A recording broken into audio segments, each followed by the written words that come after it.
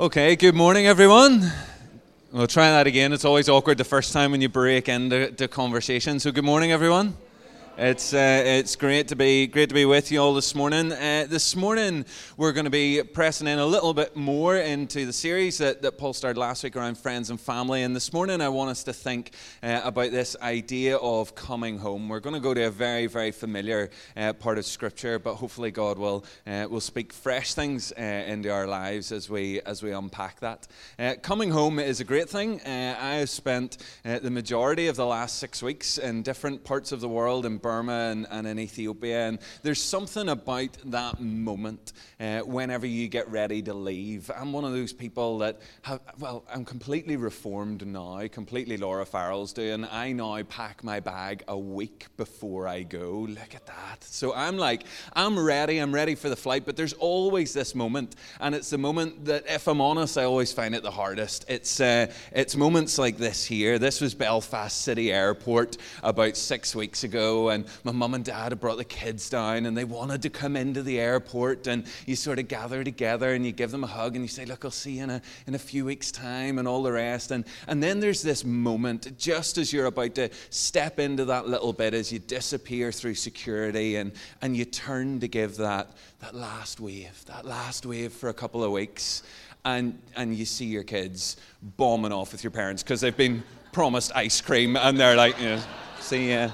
By like another time, Dad, another time, and so there's moments, but it's in those moments that I guess that it reminds you so much of the significance of family. It reminds you so much of the significance of the place that we call home. And I read these words this week by Erwin McManus. He said, "Home is ultimately not about a place to live, but about the people with whom you are most fully alive. Home is about love, relationship, community, and belonging, and we're all searching for home." And if I'm honest, whenever I'm away, when I was in Burma, when I was in Ethiopia, things are so busy that you spend these occasional moments where you dip in and you send a quick message home and you check everyone's okay, but life kind of moves at a pace, and then there's always this point, and there's normally a day or two before the end of the trip, and my heart just kind of goes, it's time to be home. It's time to be back. It's time to go and to see the kids and to see Laura and to share stories and to spend time in that place that we call home. But homecomings can be interesting for numerous reasons, and homecomings don't always necessarily go quite as planned. So when I went to Burma the first time about 3 years ago, if I'm honest, Karis didn't really like me much until that point in life. And then I came back from Burma. I'd been there for 3 weeks, and Karis was like, oh, "You're amazing. You're so much fun." And so I thought the same might happen with Matthew this time round. I thought he's going to realize what he's missed for a while. This is the Burma effect. And so I was home no more than 24 hours, and we were sitting down and we were having dinner together, and Matthew turned and he looked at me, that knowing look that I knew that whatever was going to be said next was going to so profoundly sum up the father-son relationship. It was caught on camera. Have a look at this.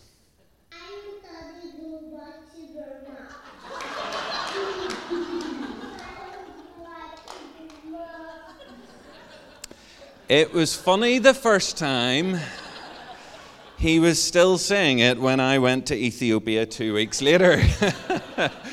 Thankfully, Ethiopia broke him a little bit, but last laughs on him. I haven't written my will yet, so he's... It's not going to feature. But sometimes homecomings don't go in the way that we anticipate, in the way that we expect. And as I say, we're going to be in a familiar passage this morning. It's a moment where a son comes home, and he gets a reaction that it wasn't the one that he was anticipating. It wasn't the one that he was expecting. So if you have your Bible or you have an app on your phone, flick to Luke 15. Luke 15 is a trilogy of parables that Jesus tells. We're going to jump into the third of the three, but if we jump in there, we miss something really important. We miss the context of who Jesus is talking to. So verses 1 and 2 in Luke 15, and then we'll bounce down to the main passage. It says this: "Now the tax collectors and sinners were all gathering around to hear Jesus. But the Pharisees and the teachers of the law muttered, 'This man welcomes sinners and eats with them.'" And so we find out about 4 people. Now, the first group of people that we have mentioned are the tax collectors. If we know anything about the Bible, we know that these people are never looked upon that favorably. The Roman Empire was huge. It extended from England to India. And the only way that you could ever maintain control, the only way that you could keep the status quo was to have an enormous army. And the only way to pay for that army was taxes. And so tax collectors were not, sometimes I think we jumped to Zacchaeus, the wee little man who had no friends, climbed up into a tree, took a wee bit more off people, then gave some of it back, and almost kind of misses a little bit of it. These are people, your neighbours, people that you knew, who had sold out, who had bought the right from Rome to collect money to fund the regime that was oppressing you, that was over you. And so these are people that had gone against everything that maybe your little part of the country stood for. And yet these are people that Jesus wanted to spend time with. And yet everybody else, as they looked upon them as being agents of the enemy, agents of the empire that was so against where their values were. And then we're told we have sinners, this group of people that would have been comprised of very, very many people, always considered by the culture of the day to be the outsiders. So we know that in this group, Jesus would often have spoken to and healed people who were disabled. He would have met with those who were disowned. He would have spent time with those who had jobs of disrepute. And so it's this whole category of people. And we're then told about the Pharisees and the scribes, or the Pharisees and the teachers of the law. And they're there and they're muttering their religious utterances. This man welcomes sinners and eats with them. Now, these were probably some of the holiest people that you could ever meet. I don't know about you. I feel good if I make it up for a dawn service, right? Or if I finish a book that I've been reading, I'm like, all right, yes. 10 out of 10, good marks. These are people that had the Torah, the first 5 books, memorized. Like, they didn't have to flick through or Google it or Bible Gateway. They were just like, oh yeah, I know that. They were the most religious elite people, and they lived from that place. They replaced the relationship that was there with the Father for a relationship with law, with ticking boxes, with showing to others just how good they were. And so it's into this context that Jesus shares this story. It's a very, very diverse group of people. And it's stories like this that are stories that ultimately got Jesus killed. Up until this point in the gospel, we've found that Jesus has been healing people, he's been meeting with people, he's been helping people, and you don't kill the person who's healing people. That's the person you keep alive. If someone's coming along and they're making the sick well, they're making the paralyzed walk, they're making the blind see, you want that person to be near you. But then Jesus begins to tell stories, and they challenge the norm of the day. They invite other people into the story, people that the Pharisees and the scribes felt were outside. And so Jesus begins to rewrite the whole narrative of the kingdom in their minds. And that's what we're going to look at today. So we'll jump in at verse 11. It says this: Jesus continued, the third of 3 stories. There was a man who had 2 sons. The younger one said to his father, "Father, give me my share of the estate." So he divided his property between them. This is a son who already owns everything, but he lives like he's got nothing. And the thing that he wants more than anything is freedom. And so he comes to his father, and this conversation, it sounds shocking to us. It would have been even more shocking to the audience in Jesus' day, that he turns to his father and goes, "My bit of what you have, I want it now. You're better off to me dead, because I just want to be free." And he's lived, he's been looked after, he's been cared for by the Father, and yet he wants his thing. He wants to be in charge. And perhaps the most scandalous part of the story is that the Father then, he gives him what he wants. He releases him to go, if you want to be free, go and be free. In verse 13, not long after that, the younger son got together all he had, set off for a distant country, and there squandered his wealth in wild living. After he'd spent everything, there was a severe famine in that whole country, and he began to be in need. So he went and hired himself out to a citizen of that country. who sent him to his fields to feed pigs. He longed to fill his stomach with the pods that the pigs were eating, but no one gave him anything.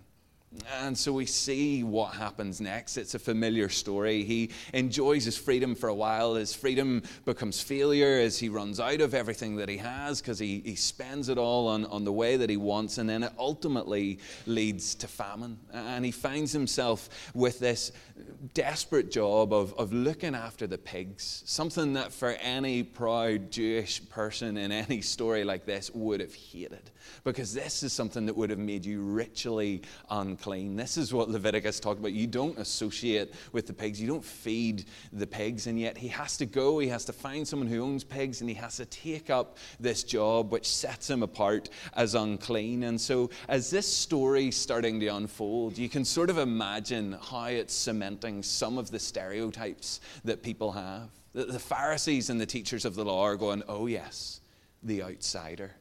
And the tax collectors and the sinners, they're probably beginning to identify, yeah, that's me, that's us. And so the Pharisees, as they want to keep people on the outside, Jesus unpacks the story further. Verse 17, when he came to his senses, he said, how many of my father's hired servants have food to spare? And here I am, starving to death. I'll set out and go back to my father and say to him, Father, I've sinned against heaven and against you. I'm no longer worthy to be called your son. Make me like one of your hired servants. I think ultimately this story is about two things, and we're starting to see it unfold. It's this draw towards freedom and fullness. The son's had his moment of freedom, and yet now he's in that place that, if we're honest, we've all been in at some stage in our life. We know we have to say sorry, and yet it's that getting yourself to that point. And so he begins to rehearse his speech. He gets it ready. He thinks about, well, what's the only possible way that I can come back? He doesn't come back wanting his place, even the place of an ordinary slave. An ordinary slave would have, to a certain degree, been part of the family, but to be a hired servant is someone who could be dismissed at a day's notice. And he was coming in at the lowest position. The only way that my father will ever take me back is if I get on the bottom rung of the ladder, and maybe I'll work my way up to regain his trust. And so if you're a tax collector, if you're a sinner, you're starting to think about what penance looks like. You're starting to think about, well, how do we pay back the Father? How do we make this right again? And at this point, if you're a Pharisee or a scribe, you're going, oh yes, this is the point, Jesus. You tell them now, unpack for an hour all of the reasons why these people could never be back in the family. Tell them all the things that they would have to do, all the loops that they would, or the hoops that they would have to jump through, all the things. And yet Jesus reframes the story. They're wondering, what on earth are you going to make them do? Let's have this list and tell them what they have to do because of what they've done. It's essentially that moment where the Pharisees are hoping that Jesus is going to remind this group of people that they're the outsiders, that they don't belong. And yet in verse 20, so he got up and went to his father. But while he was still a long way off, his father saw him and was filled with compassion for him. He ran to his son, threw his arms around him, and kissed him. The son said to him, Father, I've sinned against heaven and against you. I'm no longer worthy to be called your son. But the father said to his servants, Quick, bring the best robe and put it on him. Put a ring in his finger and sandals on his feet. Bring the fattened calf and kill it. Let's have a feast and celebrate. For this son of mine was dead and is alive again. He was lost and is found. So they began to celebrate. The father has been waiting. Can you picture him? He's holding on to hope. We don't know how long this period of time has been in the story, but his son, we can presume if he had a third of his father's wealth, was away for a while before he had that spent, was away a while longer as he kind of came to his senses, and then a bit longer again as he came home. And yet every day we get this picture of the father going, and whether it's standing at a window or at the top of the path and looking out and hoping that one day he'd see that figure of his son walking back home. He held on to that hope, because that's what home is. Home is a place of hope. And then on this day, he sees a figure that's worn down and worn out. But as fathers know the walk of their son, he goes, that's my boy. That's my boy. And so he picks himself up and he runs, he lifts his garment, and he begins running towards him. As we know, it's something that would not have been done in the day, especially by an older man like this. But such is the joy of the father that he accelerates as fast as he can to get towards his son. And one of the things that I love about this is that the son begins his sentence. We just heard it. It was well rehearsed. Father, I've sinned against heaven and against you. I'm no longer worthy to be called your son. And he's just about to get to the offer. He's just about to get to the point where he goes, here's the thing I can do to make this right. And the father steps in, quick, bring the best robe, put it on him, put a ring in his finger, sandals on his feet, kill the calf, barbecue time. My son is home. He doesn't let him get to that point of feeling that he has to earn his way back to the father. The father meets him on the road and reminds him that he is a son, that he is part of the family, and these gifts that he's given are gifts that signify that. Bring the best robe. Well, the best robe in the house would have been the father's robe. The son would have been stinking. He'd been with pigs, he's been journeying home, he's probably not washed, and yet the father doesn't care. He throws this robe around him, he dresses him, he gives him that symbol of being part of the family by putting a ring on his finger. Servants would not have worn shoes, and yet he says, put shoes on his feet. This is my boy, he is home. And so we have this incredible, incredible moment of celebration. The grace of the father would have shocked the Pharisees. This is not how the story goes. He has a price to pay. He has things that he needs to do. This needs to be put right. The father doesn't run. The father doesn't approach the son. This is a scandal. This is not how the story is meant to play out. And yet Jesus is redefining the story for them. The beauty of Jesus' message is that it isn't about who's being kept out of the family. It's that everyone is invited into the family, that freedom can be found. Verse 25, meanwhile, the older son was in the field. When he came near the house, he heard music and dancing. So he called one of the servants and asked him what was going on. Your brother has come, he replied, and your father has killed the fattened calf because he has him back, safe and sound. The older brother became angry and refused to go in, so his father went out and pleaded with him. In this moment, we see that the older brother, the Pharisee, he hears the sound of the party, and interestingly, he's not in conversation with the father.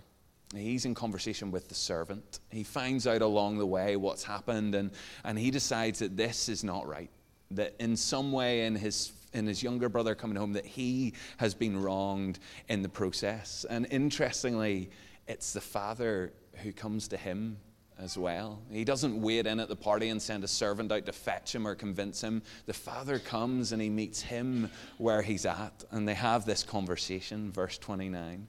He answered his father, look, all these years I've been slaving for you and never disobeyed your orders. Yet you never gave me even a young goat so I could celebrate with my friends. But when this son of yours who squandered your property with prostitutes comes home, you kill the fattened calf for him?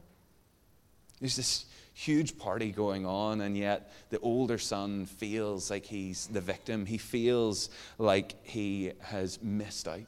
And it's in this moment that Jesus throws the invitation to all, but he throws the challenge to the religious.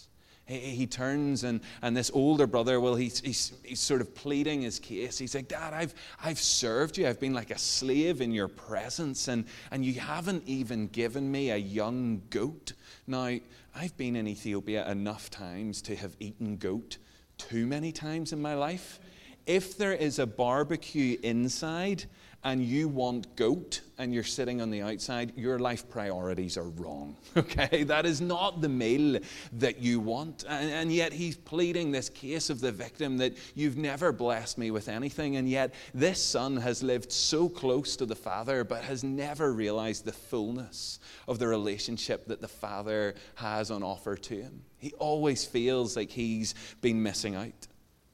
And I guess the thing is this, he's the older brother, but in the Christian walk, maturity is not necessarily linked to chronology. It's not how long you've been around Jesus that matters. It's how close to Jesus you've become. It's about how well you reflect the values of the family. And so this son, his relationship with the father has become stagnant. And so the father replies, "My son, you are always with me, and everything I have is yours. But we had to celebrate and be glad because this brother of yours was dead and is alive again. He was lost and is found." We find in this story that both brothers lose sight of their purpose and they lose sight of their identity. The younger brother believes that he wants freedom, and yet as he runs away, as he does his own thing, he realizes that it ends in disaster. And this older brother, we see that he's not living in the fullness of the Father's love. This relationship is not what it's meant to be. And so Jesus speaks to these two groups of people. He draws in those younger brothers, those tax collectors and sinners, and says, just come home. Just come and be with the Father. There's no hoops to jump through. There's no line that you have to get across. Just come home. There's no excuse or well-rehearsed speech that you have to give. Just come home. And to those who felt like they were on the inside, to those who felt like they had got it all sorted out and all figured out, Jesus says, you are missing the most important thing. You're meant to have a relationship with the Father, and yet you've exchanged it for these rituals and religions. I guess it comes down to this, that both brothers have seen themselves in different ways as slaves and not sons. The younger brother thinks the only way back is to work for it. And the older brother thinks the only way to stay in is to work for it. And yet the Father's heart is that he just wants relationship. He wants his sons to see who they are, that everything that he has is theirs, that he wants to bless them and love them and care for them. And he wants them to not live as slaves, but to recognize their sonship. And for us, that same message extends to us. In Ephesians, Paul says this, long before he laid down earth's foundations, he had us in mind, had settled on us as the focus of his love, to be made whole and holy by his love. Long, long ago, he decided to adopt us into his family through Jesus Christ. This is the amazing truth that we get to celebrate, that we as sons and daughters can come home, and we don't need well-rehearsed speeches. We simply need to move in the direction of the Father, and the Father comes and meets us with overwhelming love and grace and mercy and joy as he restores to us our purpose and our identity as we become children of God. And then as we take that message and we share it to others. I had this thought yesterday. I thought I'd everything kind of worked out that I was going to say this morning. And then this thought came to me that was this. What if on the way home, the younger brother had have met the older brother? What if that had have been the encounter that we discovered? What stories would he have been told about the Father? How cross would the Father have seemed? How devastated would the Father have seemed? How much would the Father have not wanted to welcome him back? Because he would have been told a completely different story. And yet we find that it's the Father that he encounters. And for us, as people who love Jesus, we have the opportunity to go and to meet people on the road and to point them home, to tell them of the goodness, the joy, the grace, the love that we have found, to tell them about how good the Father is, and to simply help them get from here to the Father. That is our job as Christians. And I thought about it. I thought about too many people who maybe in our wee part of the world have heard the wrong story about the Father, who feel that they can't come home to the Father because the Father would never accept them. What they have done is too much. What they've done could never be forgiven, that there's not even an excuse that they could use with their breath to communicate. And it's so wrong. And so as we go from here, we go into a world where we get to go and to call prodigals home, to point them to the Father's love, to point them to the Father's heart, to the Father's grace, to the Father's joy that exists as children come home. That's what we do as church. We invite people back into the family. realizing that the only way, as Paul said, that we're adopted into this family through Jesus Christ, through him and through him alone. For me, over the last 6 weeks or so of being in Burma and being in Ethiopia, I guess the big thing that I felt that God has really been pressing into my heart is this idea of home and simply journeying with others to point them to the goodness of God. And I was really, really excited to go to Burma 6 weeks ago when I left. There was one person in particular that I wanted to meet. I've told you before of her. Her name's Naomi. She's this little baby girl that joined our home a few years ago. And I headed up to Tamu, which is a town on the Indian border, and got to spend time with her. But not just spend time with her, but to see how our family home has become exactly that.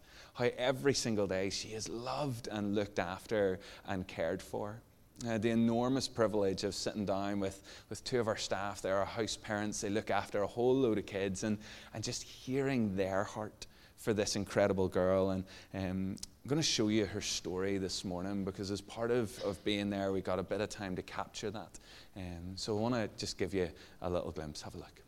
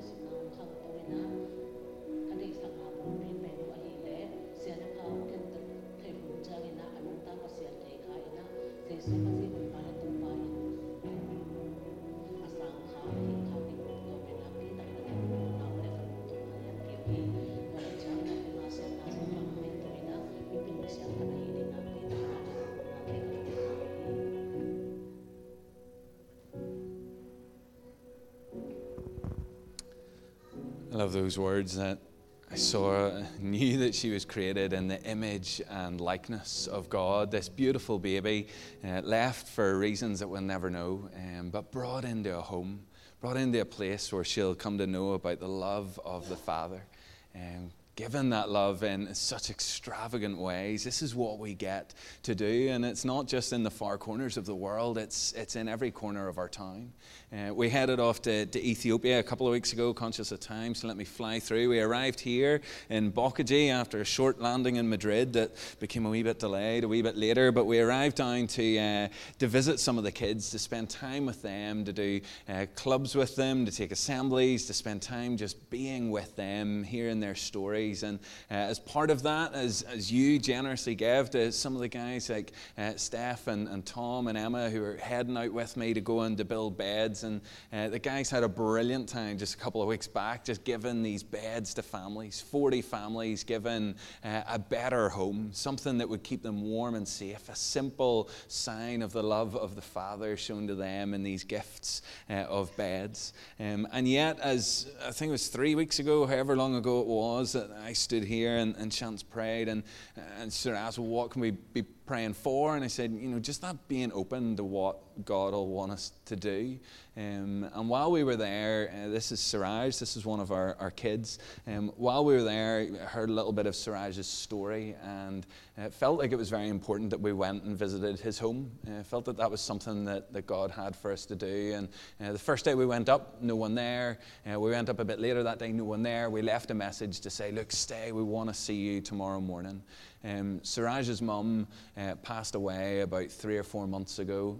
Siraj's dad is blind. There's 4 kids. Siraj is the oldest, and then 3 younger siblings. And so in this moment, we knew that life was going to be incredibly tough. And so we invited the kids into our children's home to look after them and to care for them. And on the Saturday morning, I headed up and met with Siraj's dad and stepped into that moment feeling helpless, to be honest, feeling a bit hopeless. Feeling like, what on earth can we do? This tiny little government house where the rent was something like 6 birr per month. That's about 20p a month. You can imagine what this house was like. Nothing in it apart from the bed that Stand By Me had provided a year ago. And as I sat and as I heard this guy's story, as I heard his heartache and his pain, we had the opportunity to breathe a little bit of hope into his story. He told us about how he goes and he begs in the middle of the town each day. He comes home with about 40p, but it costs him 10p to get up and down on a tuk-tuk because he's blind. He can't make that journey. And so while we were there, the youngest brother, who's just too young to join our home at the minute, was there. And one of the things I noticed, running around with a t-shirt and nothing else on. And so we did what we could. We grabbed money from our pockets and we gave him a gift to bless him and to show him the love of the Father. And then we took him down into town, and we didn't make him pay for a tuk-tuk that day, and we got him breakfast, and then we took this little brother and we took him shopping and we bought him a pair of trousers. And we ended up eventually, the team were out in the market at the time, and I ended up down back on site by myself for about 2 minutes of quiet, and in those 2 minutes of quiet I went off broken. Just the scale of suffering and the hopelessness that there was. And yet in those couple of minutes, God brought these words to my mind. Isaiah 58, "Is not this the kind of fasting I've chosen? To loose the chains of injustice and untie the cords of the yoke, to set the oppressed free and break every yoke? Is it not to share your food with the hungry, to provide the poor wanderer with shelter? When you see the naked, to clothe them, and not to turn away from your own flesh and blood. Then your light will break forth like the dawn. Your healing will quickly appear. Then your righteousness will go before you, and the glory of the Lord will be your rear guard. Then you will call, and the Lord will answer. You will cry for help, and he will say, here I am." To draw alongside others and to point them to the love of the Father. I'm conscious we're tight for time. Emma's going to come and share just a little bit of her experience. So that's kind of hard to follow. This was my second time in Bokaji, and as you know, a lot of people from church were there the last time. And this photograph on the left is my little sponsor boy, Tasfai. And he was in kindergarten when we were there the last time. And while I had already sponsored a child in Uganda, I kind of thought that box was ticked for me, but the experience I had in Bockagy the last time of how much the children love and adore their sponsor family and include that sponsor family as their own family. On this trip, one of Jonny's little sponsor kids, Adana, has in his pocket the most battered photograph of Jonny and Laura and the kids, and at every opportunity, you know John. We're like, yeah, I came here with him, but and every opportunity, and this photograph has been in and out of that child's pocket hundreds of times. They really just, really adore and love their sponsor family and love hearing, and I know a lot of you guys already sponsor children. They love getting that contact. They love knowing who you are and your family, and it's a big deal for them. But Tasfai 2 years ago was in kindergarten, and when I met him on the last day, he was a wee bit overwhelmed and didn't really understand. And in the 2 years then, I've been sending photographs and writing a birthday present or Christmas gift, from time to time. But I didn't know going back whether or not he would know me, or I just didn't know what to expect. But I was excited to meet him again. And when we arrived on the day, you're confronted after your big long trip of this tidal wave of children coming at you, and on the first day, and it's very exciting for them, and we're all tired, but you lift your game. And into my hand came this little hand, and when I looked down, it was Tasfai, and he was like, "Is your name Emma?" And I was like, "Yes." And my heart just ran out of my toes at that point. And for the next week, he went everywhere. Every time I came out, he was there. He really enjoyed spending time with me, and I loved spending time with him. And so he's in kindergarten. He's in grade 2 now. That's P2.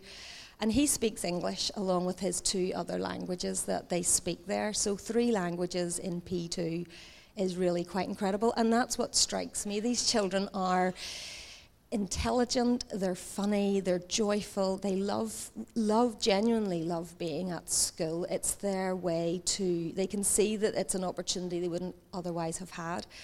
Although his English isn't great, it was definitely fun. I also then had the opportunity to go with Tasfai and meet his mum at his house. It was a joy because he was one of the children that was getting one of the beds that we had made, and I didn't know that until the day we were going. And then that kind of broke me, thinking that here's this little boy and his family, and they've never slept in a bed, and this was going to be the first time he'd slept in a bed. And this was a child that I knew and had spent time with, and what child do I know that I would allow to sleep on the floor? And you wouldn't. And here's this just my now extended family in Bockagy that was just such a blessing to be able to go with him that day. That's his mum, and he has a little sister, and he is the man in the house. And we went to his home that day, and as we helped move the old bed out, which was really just sticks and a sheet, and moved the new bed in, and we got served warm spiced sweet tea and bread rolls, and it was just an absolute joy to be part of that. It was so great. And so, child sponsorship is just such a thing for me. These kids are so intelligent and funny, and I know I've said this before, but every time I'm there, it strikes me that in the minds of one of these little children who may never, other than Stand By Me, get an opportunity at education, and here, could there be the cure for cancer, world poverty, war? Could there be a gem in one of these little brains that could help us all in our Western living, but for the lack of sharing resources? And that's something that really weighs on my heart when I'm there. And so this is just, it has also really encouraged me to stay much more faithful and in contact with the other child that I sponsor in Uganda, who prior to me going here probably never heard from me. So that's... Thank you, Emma. Let me finish with this quote, and then I'll pray, and then people can probably go and get the kids. This is probably one of those quotes that I imagine most people have heard of before, but for me, it only kind of landed on my radar in the last couple of months, by Mother Teresa. The problem with the world is that we draw the circle of our family too small. And I guess for me, that's been the big challenge of the last 6 weeks, that as people, as Christians, as church, we get to throw open the doors of the family home. We get to point people back to the Father. We get to invite people into the story of the Father to see that they're loved, that they're cared for, that there's joy and grace and hope to be found in the Father's love. It's the story of the prodigal, and there's many prodigals in our world looking for that place to call home. And so as we go into this week, we get to throw open the doors of family. We get to invite people in. We get to point them to the Father and to his love and to his grace. Emma touched on it there, that significance of just being part of another person's story. And we look after 3,500 kids around the world, and we try and connect all of them with someone who'll be part of their family, who'll invite them in. We've currently about 400 kids who need someone to stand by them and to sponsor them. And so if you'd like to chat about that afterwards, we have a little stand outside. Emma and I will be there. We'll bend your ears with stories and tell you lots of the incredible changes that are happening in kids' lives. But if you want to be part of their story, please come and speak to us this morning. Let's finish by praying. Father, we thank you so much that you created, you instigated family. God, we thank you that you invite us to be part of it. God, that everything that you've created, you want us to enjoy.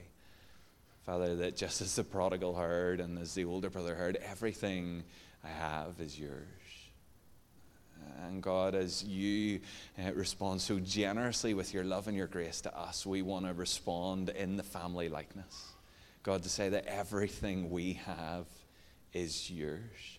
Every opportunity, every moment, every relationship that we have, it's yours. And so, God, as we go from here, would we meet people on the road home? Would we meet people on that journey back?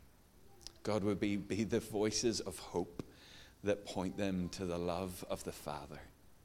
And God, as we do that, that as people make that journey, they would see the Father running towards them, surrounding them in love and joy. We pray all of this in Jesus' name. Amen.